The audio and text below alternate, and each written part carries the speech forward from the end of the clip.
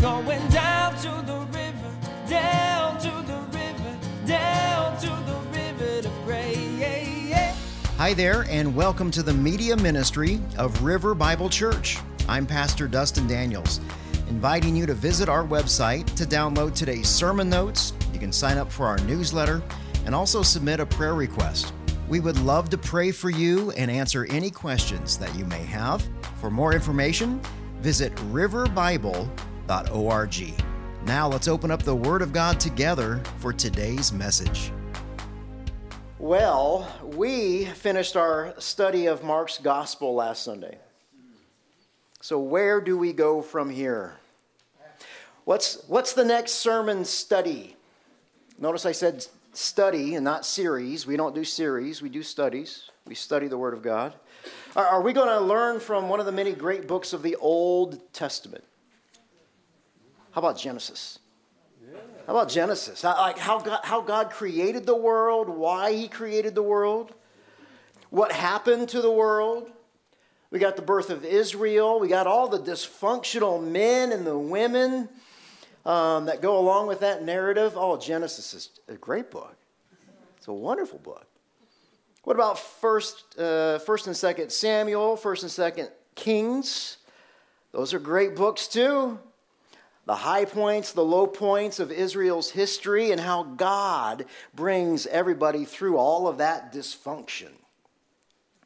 Wonderful books. And then we've got the major prophets like Isaiah and Jeremiah. Oh man. What about the minor prophets like Joel and Amos and Micah? Those are little books, but man, they are packed. They are packed with good stuff. What about the Song of Songs? No, we are not doing the Song of Songs. Maybe we should stay in the New Testament and study one of the epistles. Learn some of the theology, right? Maybe we should dive into Romans and learn the deep things of Almighty God. Right? That'd be fun. I received some requests to go through the book of Revelation. That'd be fun. Learn some eschatology. So what are we going to do? Man, we've got so many choices. They're all good. They're all amazing. They're all the Word of God. So what are we going to do? Well, I believe that the Lord Jesus wants us to stay in the Gospels. In fact, I think that the Lord wants me to preach through all four Gospels back to back to back. And here's why. We live in a time where the Lord Jesus can come back at any moment. He has promised to return for His church. It's called the rapture. And you can read about that in 1 Thess 4 and Revelation 3. So time is short. Time is short. Now, I'm not trying to scare you. In fact, there's nothing to be scared of if you're a child of God. But since time is short, as a church, we must do our job. And that is to focus on the good news and the saving message of the gospel. Our job is to share this message of Jesus to those that God places in front of us here in the Verde Valley. Sharing the true gospel, not the watered-down gospel, but the true gospel of Jesus Christ. That's why we exist as a church.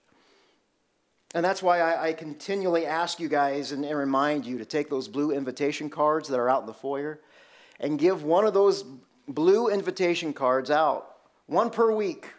Imagine what God would do if everybody in the church did that for 2022. Imagine what He would do with the Verde Valley. Is that too much to ask?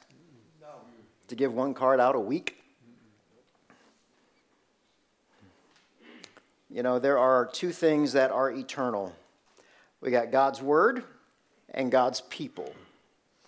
So that's the primary reason that we're going to stay in the Gospels for the next, 10 to 12 years. We'll see how long it takes. Secondly, by studying Mark's Gospel, did you guys notice that we learned a lot about the Old Testament at the same time?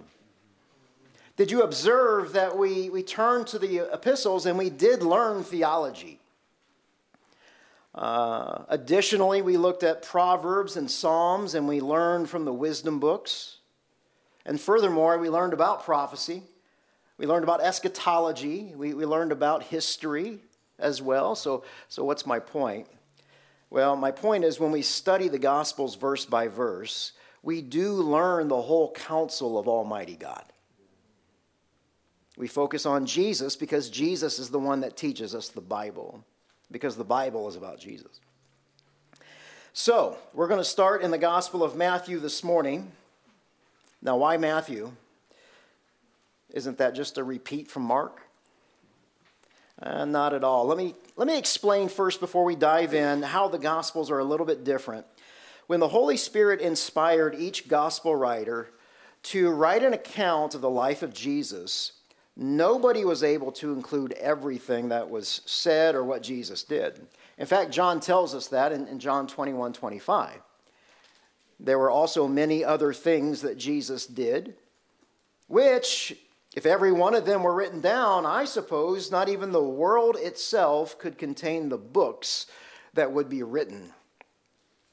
So with that being the case, each gospel writer, they had to be selective about what was recorded. Yes, a few of the events were recorded by all four gospels, no doubt about that. But even when they did record the same event, it was written through the lens and of their audience along with their theme. That's why we often go to the other Gospels to fill in the gaps. There's a beautiful harmony in the Gospels. It's like a beautiful orchestra that's playing when you harmonize them and read them together. And that brings me to key point number 1 this morning. The Gospels are complementary. They are not contradictory. The Gospels are complementary. They are not contradictory. But even as we read them and study them individually, there is a magnificence, there's a beauty in understanding why the gospel writer wrote what he wrote. Each gospel writer fulfilled a specific need by the power of the Holy Spirit. So let me give you a few more examples here. We just finished Mark. Mark wrote to the Romans. We learned that. The theme of Mark's gospel was Jesus as a servant. And the Romans, they had a primary interest in action. That's why Mark only gives us the highlights. He was saying immediately Jesus did that. Immediately Jesus did this. Mark presents Jesus as a Jason Bourne, right? He was always doing something. Luke, not so much. Luke, his gospel emphasizes the humanity of Jesus. Luke's audience was to the Greeks. The Greeks had two major areas of interest. Number one, they were intrigued by this concept of an ideal man. Settle down, ladies. I know. Number two, they were really interested in historical accuracy. John's gospel, his goal was to reach the lost. His audience was Gentile believers. So John emphasizes the miracles and the passion narrative. And then that leaves us with Matthew.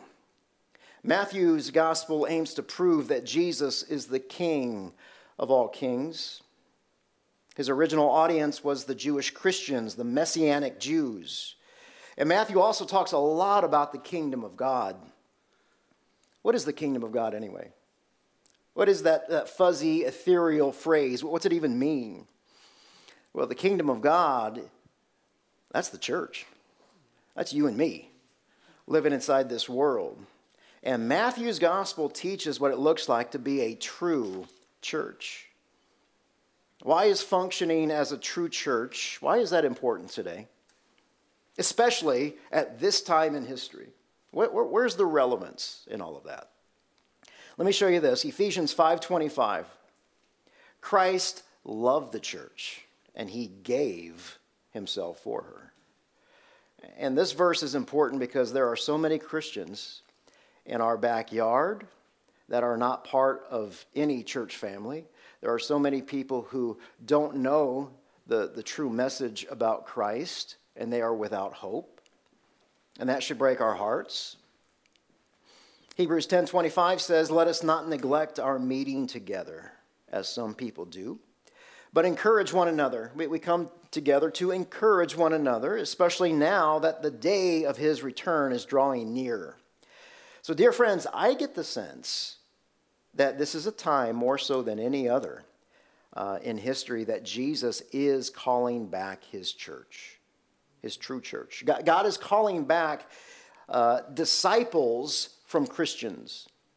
Because as you see here in Hebrews, the day is approaching. That day is either the day of the rapture for the church, or it's a time of judgment for those who don't believe. And that's why every local church has one primary function, and that is to share the gospel. We are to finish life well by doing that. So with that introduction, let's begin the study of the Gospel of Matthew. Matthew's gospel is the first of the gospels. It's also the longest. It's the most Jewish, and in many ways, it's the most compelling. There is a reason that Matthew is the first of the four gospels. It's a bridge book, meaning that it's a link between the Old Testament and the New. If we read the last book of the Old Testament, the famous Italian prophet Malachi. Oh, wait, no. I mean Malachi. He didn't make sandwiches. If we were to read the last book of the Old Testament, Malachi, and we were to turn either to Mark or to Acts or to Romans, we would be baffled. We would be lost. It wouldn't make any sense to us. So that brings us to key point number 2. The Old Testament is a book of promise, while the New Testament is a book of fulfillment. The Old Testament is a book of promise, and the New Testament is a book of fulfillment. So the Old Testament, it promises a king like no other. This king will reign and rule with perfect justice. The Old Testament scriptures, they prophesy time and time again that this great king will not only have the righteousness and the wisdom, he's going to have power and authority like no other. He's going to rule over Israel, yes, but he also is going to reign over the entire world. This king has the power to crush Satan's head. This king will take back man's authority that was lost through sin. This king will establish a kingdom on earth that will extend into eternity. See, it's in Matthew that we learn about a new king, but also about a new church.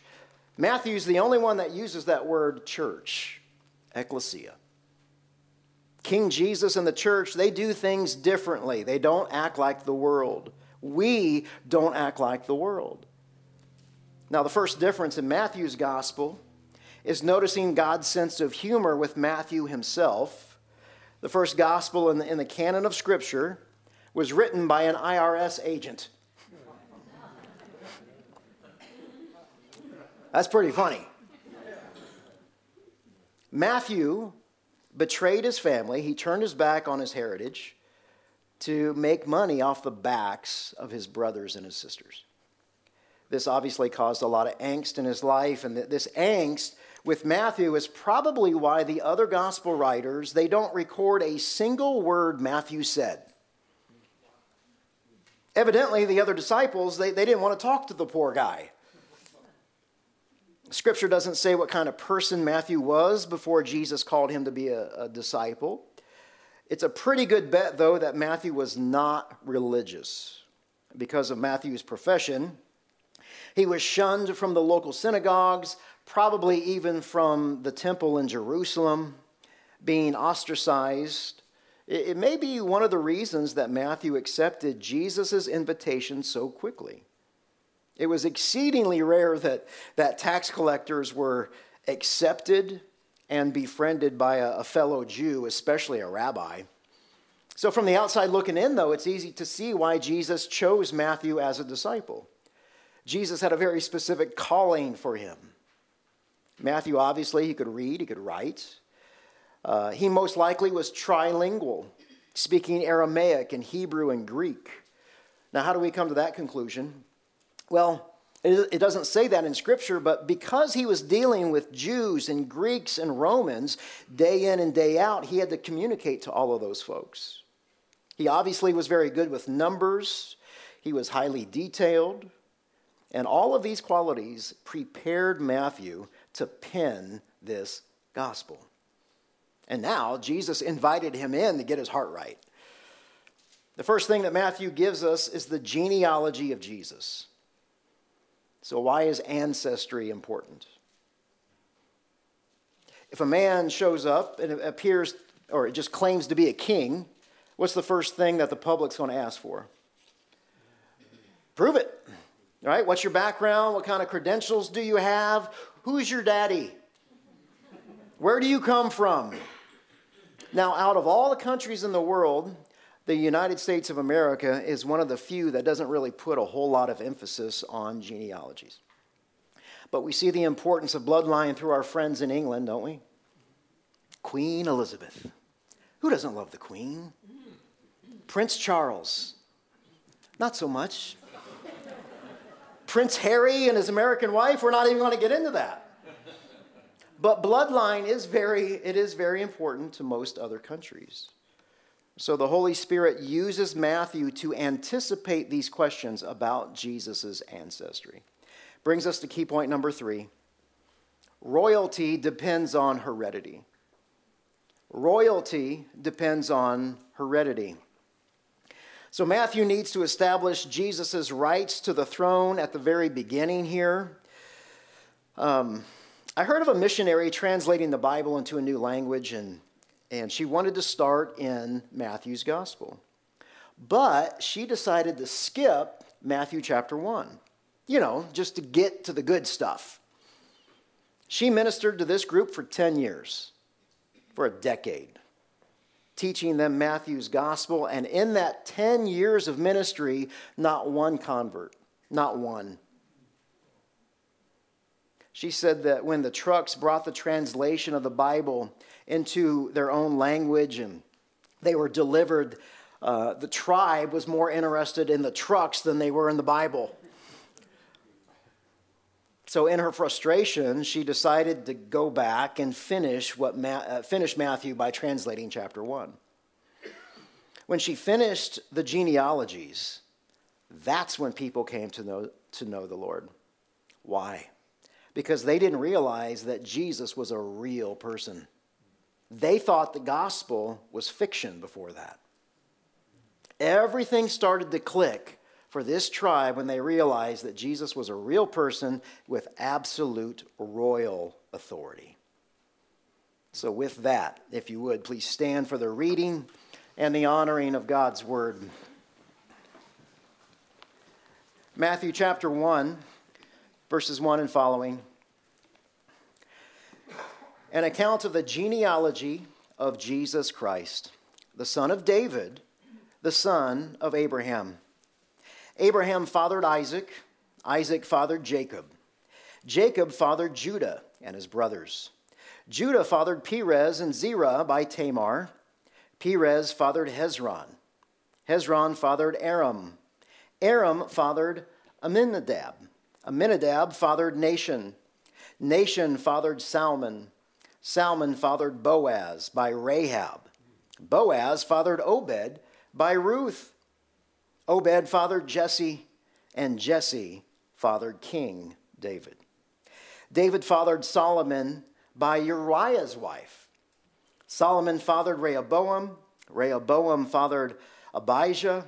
Abijah fathered Asa. Asa fathered Jehoshaphat. Jehoshaphat fathered Joram. Joram fathered Uzziah. Uzziah fathered Jotham. Jotham fathered Ahaz. Ahaz fathered Hezekiah. Hezekiah fathered Manasseh. Manasseh fathered Amon. Amon fathered Josiah. Josiah fathered Jeconiah and his brothers at the time of the exile to Babylon.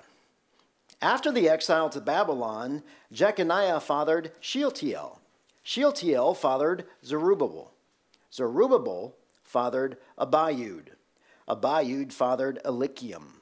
Eliakim fathered Azor. Azor fathered Zadok. Zadok fathered Akim. Akim fathered Eliud. Almost got me there. Eliud. Eliud fathered Eliezer. Eliezer fathered Mathan. Mathan fathered Jacob. And Jacob fathered Joseph, the husband of Mary, who gave birth to Jesus, who is called the Messiah.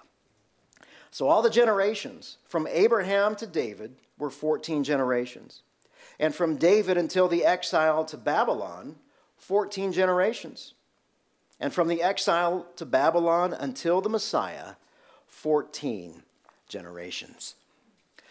Father in heaven, the psalmist writes, confirm what you said to your servant, for it produces reverence for you. Amen and amen. Have a seat, guys. Thank you.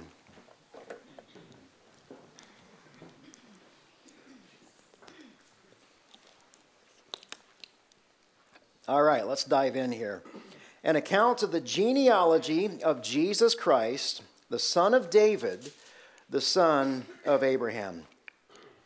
So to understand Matthew's gospel, we must understand the original audience, who are the Jews who are believers. These are the Messianic Jews.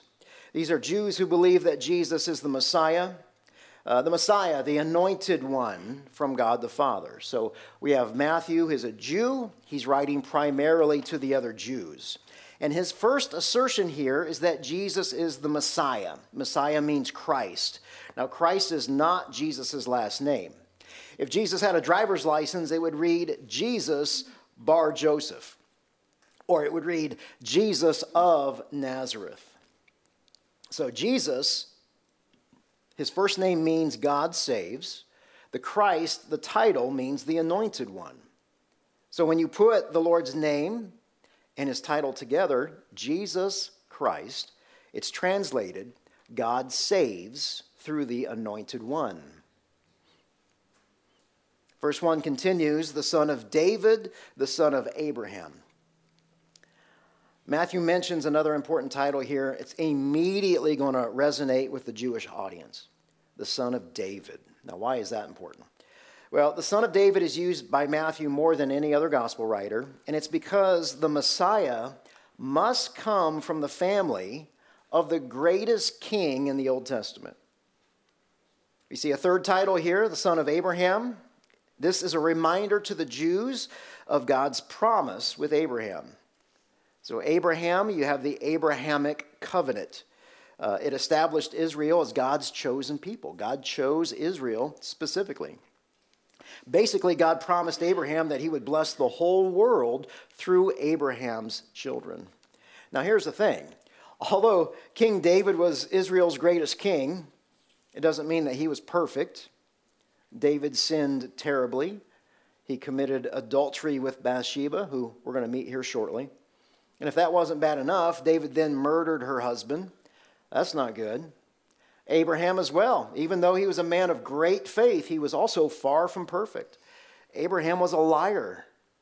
He lied twice about his wife Sarah. He told not one, but two different kings that she was his sister. That sin caused him and Sarah a lot of trouble. And yet, and here's the beauty and the grace, guys, is that even in the dysfunction of Abraham and David, God made Abraham the father of his chosen people, and God made David the father of the royal line from whom the Messiah would come. In and amongst all the dysfunction, all the shame, all the guilt, all the sin, he still did that. God did it. Key point number 4 for us. Jesus was the son of David by royal descent. Jesus was the son of David by royal descent and the son of Abraham by genealogical descent. That's going to make a whole lot more sense when we get, as we go through the text. Jesus was the son of David by royal descent and the son of Abraham by genealogical descent. So at this point, it's like right here in the first verse, God is revealing the code that unlocks the truth through Matthew's gospel. Picture a combination lock. You've seen one of those locks that have 4 dials on them, right? And they all have however many different numbers that you got to get all 4 to unlock the lock itself, correct? Well, picture one that now has 200 of those dials. All right? It's a very long lock, but and each dial has many, many options there. As I read through this genealogy, each name in that genealogy is one of those dials. It must be correct to reveal who this king is. So starting in verse 2, Abraham fathered Isaac, Isaac fathered Jacob, Jacob fathered Judah and his brothers. Judah fathered Perez and Zerah by Tamar. Perez fathered Hezron, and Hezron fathered Aram. All right, let's pause. Notice Tamar here. Matthew mentions 4 women in his genealogy. Tamar is the first. This is a bit unusual.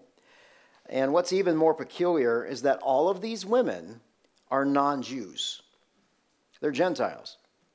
And all of them with serious character flaws. First here is Tamar.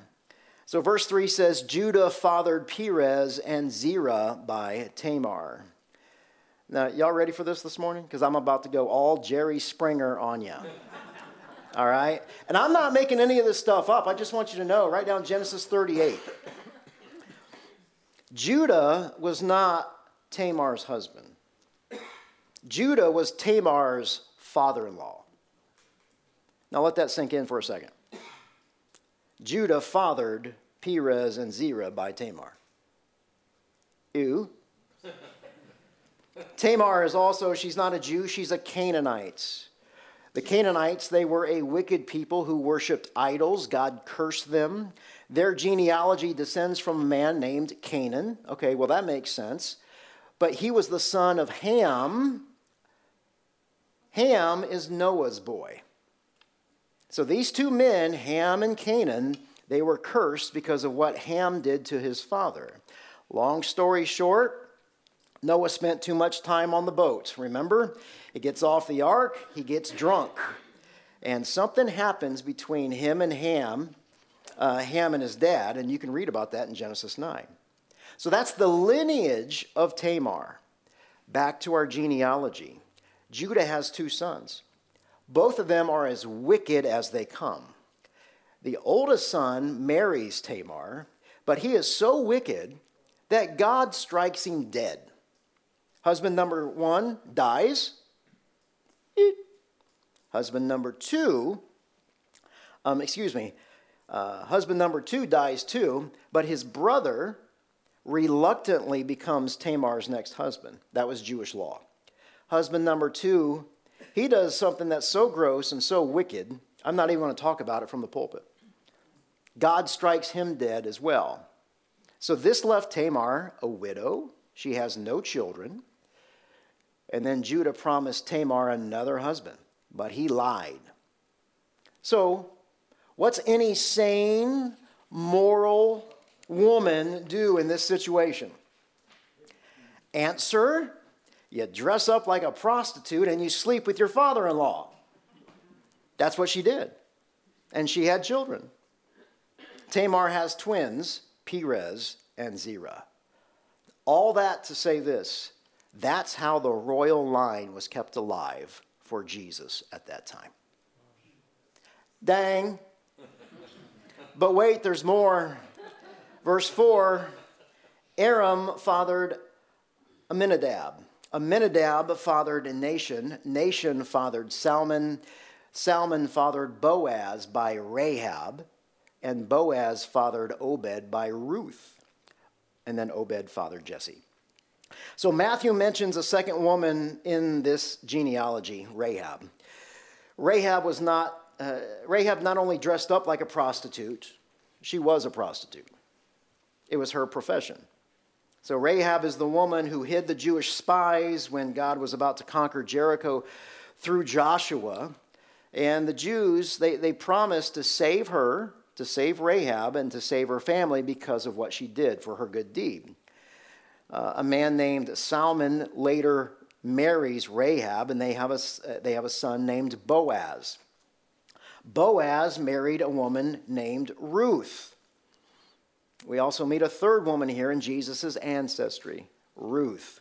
Ruth, she's a Moabite woman. God also cursed the Moabites, just like he did with the Canaanites. The lineage of the Moabites points back to a man named Moab, who is Lot's boy. Hello. Anybody remember Sodom and Gomorrah? So Ruth comes from that bloodline, from a cursed bloodline. Are you noticing how dysfunctional and impure this lineage is so far? Verse 6, well, Jesse fathered King David. Okay, here we go. King David. Here's a godly man, a man after God's own heart, right? David fathered Solomon by Uriah's wife. David fathered Solomon by another man's wife. All right. Didn't David have his own wife? Yeah, he had lots of wives. So King David stole another man's wife, and her name was Bathsheba. Now, Bathsheba wasn't a prostitute, but she was treated like one by King David. And she's not that innocent either, by the way. So we have all this human dysfunction, and we have all this sexual sin in the first 6 verses of Jesus' genealogy. Now pause. Why do people watch soap operas? Why do they watch daytime television? Guys, you can't make this stuff up. They got nothing on the Bible. Nothing.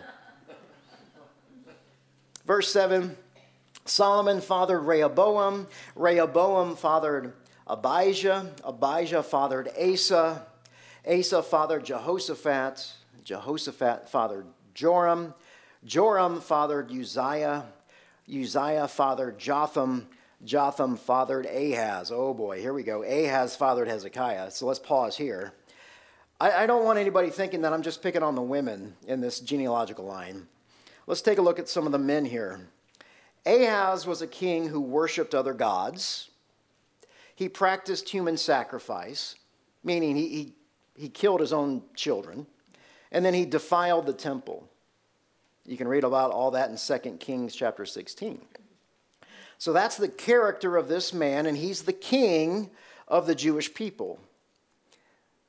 Verse 10, Hezekiah fathered Manasseh. Manasseh fathered Amon. Amon fathered Josiah. So if you thought Ahaz was a wicked king, Manasseh, his son, incredibly, is even worse. Scripture said that Manasseh exceeded in his wickedness even more so than the pagan nations that God destroyed. So you have a Jewish king who is more wicked than the pagan nations that God destroys. Wow. Verse 11, Josiah fathered Jeconiah and his brothers at the time of the exile to Babylon.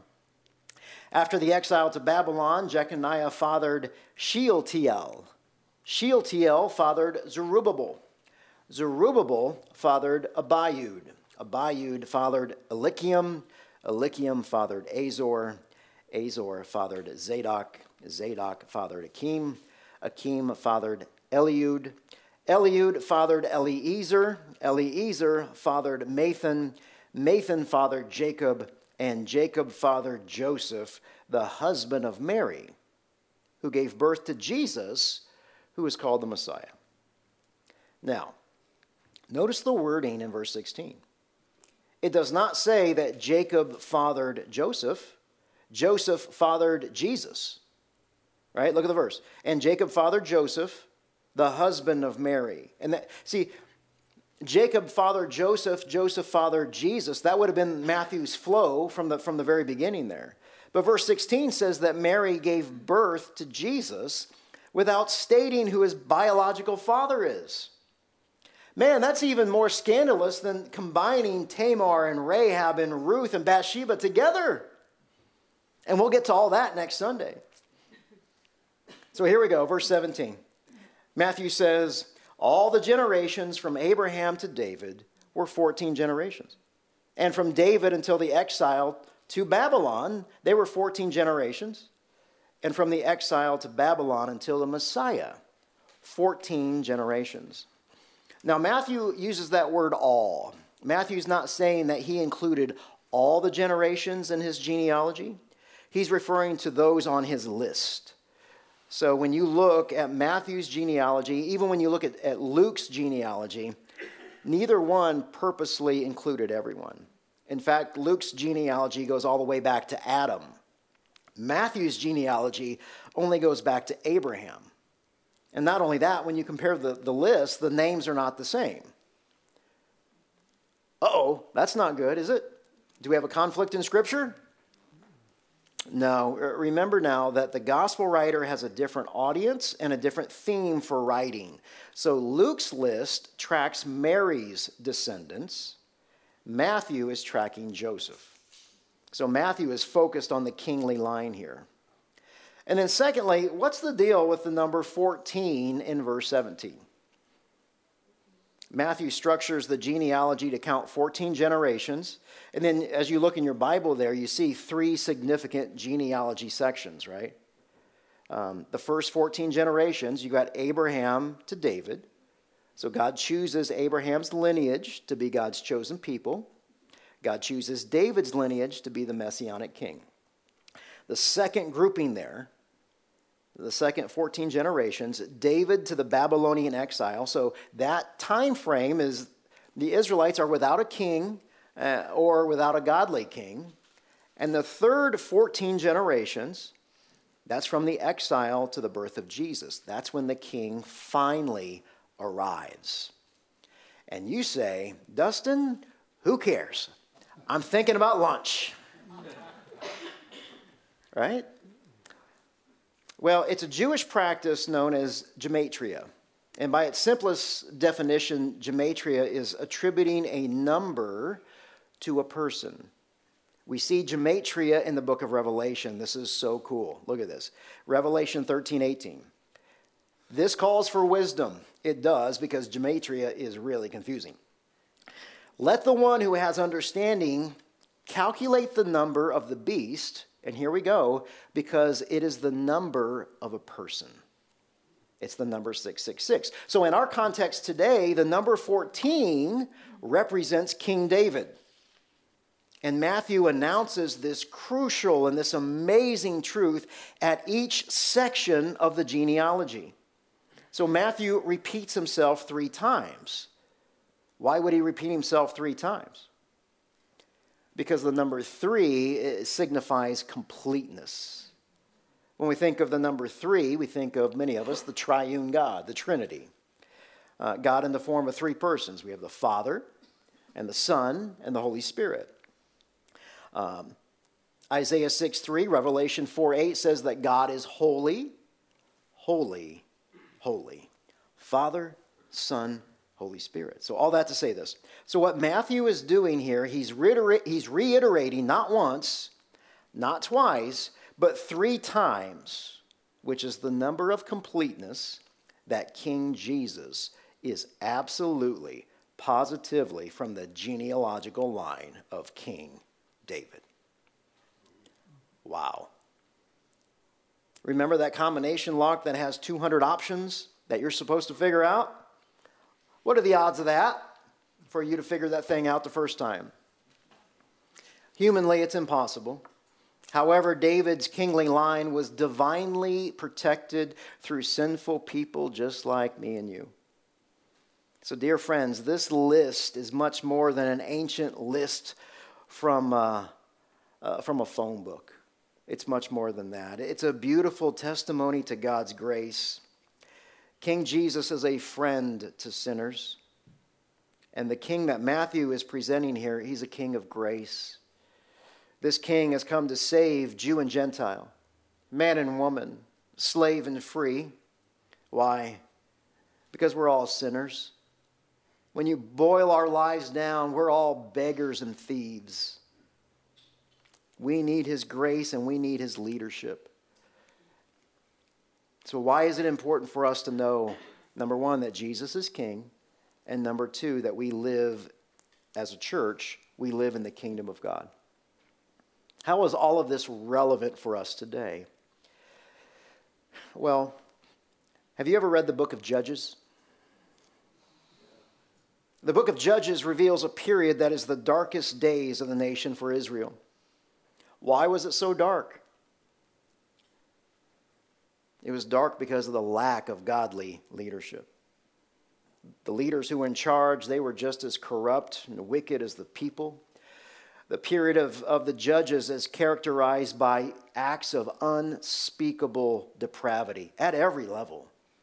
Individually, tribally, nationally. Homosexuality, rape, murder, civil war. It is one depressing book. The injustice of what was happening during that time was a byproduct of Israel's apostasy. Apostasy, the neglecting or the deserting of our faith, of the one true living God. People just walked away from God. They turned their backs on him. So what are we left with when a nation walks away from God? We don't have to guess, do we? God tells them, he tells us himself, because there's a reoccurring theme in the book of Judges. Judges 21:25, you can see it up there. The reoccurring theme is this: everybody did what was right in their own eyes. They just did whatever they wanted. And dear friends, everybody doing what they want with no accountability, that's what happens when a nation doesn't have a godly leader. When there is no godly leader, there is no safety. You're on your own. When there's no godly leader, there's no justice. People will take advantage of you, and there's no recourse for their crimes. There's no one to submit to. There is no one to learn from. There is no one to ask for help. There is no one, period. The end. Now, it's just a really good thing that we live in the United States of America, and we're above all that.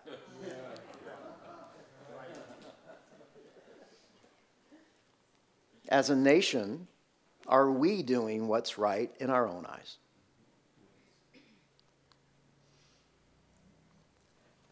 We can't take God out of the school and out of the government and out of the workplace and not have consequences. We can't murder over 60 million babies and not have consequences. We can't legalize sodomy and lesbianism and call it marriage and not have consequences. We can't conjure our own definition of what truth is and not have consequences. Today, we are no longer the United States of America. We are divided. And it seems that every minor issue sets us off. Why? Because the country as a whole doesn't respect their leadership. Half the country didn't respect the previous administration. The other half of the country doesn't respect the current administration. Starting back in the 1960s is when our government and our leadership really started to fail us. And we're living in those consequences today. The USA is living out its own chapter of the book of Judges. We have lost our way. And dear friends, it's only going to get worse. I had somebody come up to me after the Christmas Eve service and say, "You're not really full of good news, are you?" She focused on the bad.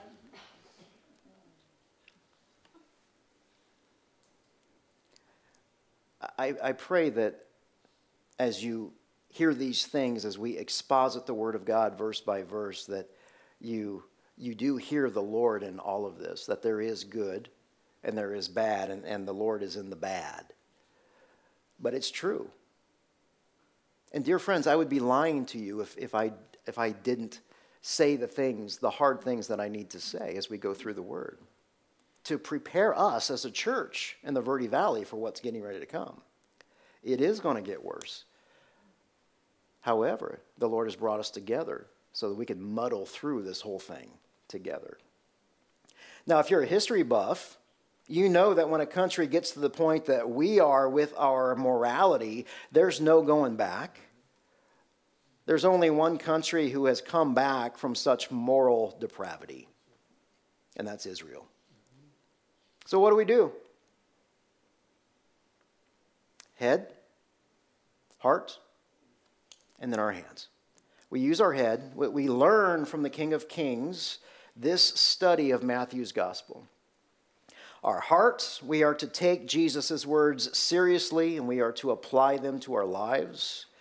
And we are to use our hands. We are to share this life-giving message of King Jesus. Head, heart, hands. We are to learn, apply, and share. Why all the trouble, Dustin? Why? Well, because we have a dual citizenship. As the church, we are citizens of this great country, but more importantly, we are citizens of the kingdom of God, with Jesus as the king. So, dear friends, that's why Matthew's gospel is so relevant for us today. This life that we're living, very temporary. We're all going to be seeing the Lord Jesus face to face very quickly. The next life, however, is eternal. And it's this life where God is preparing us for this eternal kingdom that we're going to talk about. Father in heaven, what an amazing, amazing study through a list of names that you've given to us. The genealogy of Jesus Christ, the heredity of the King of Kings. And I can't not think of the Lord's Prayer as I was preparing for this message, that your kingdom come and that your will be done on earth as it is in heaven. And that is our prayer as well. Father, thank you for this gathering. It's in Jesus' name I pray. Amen.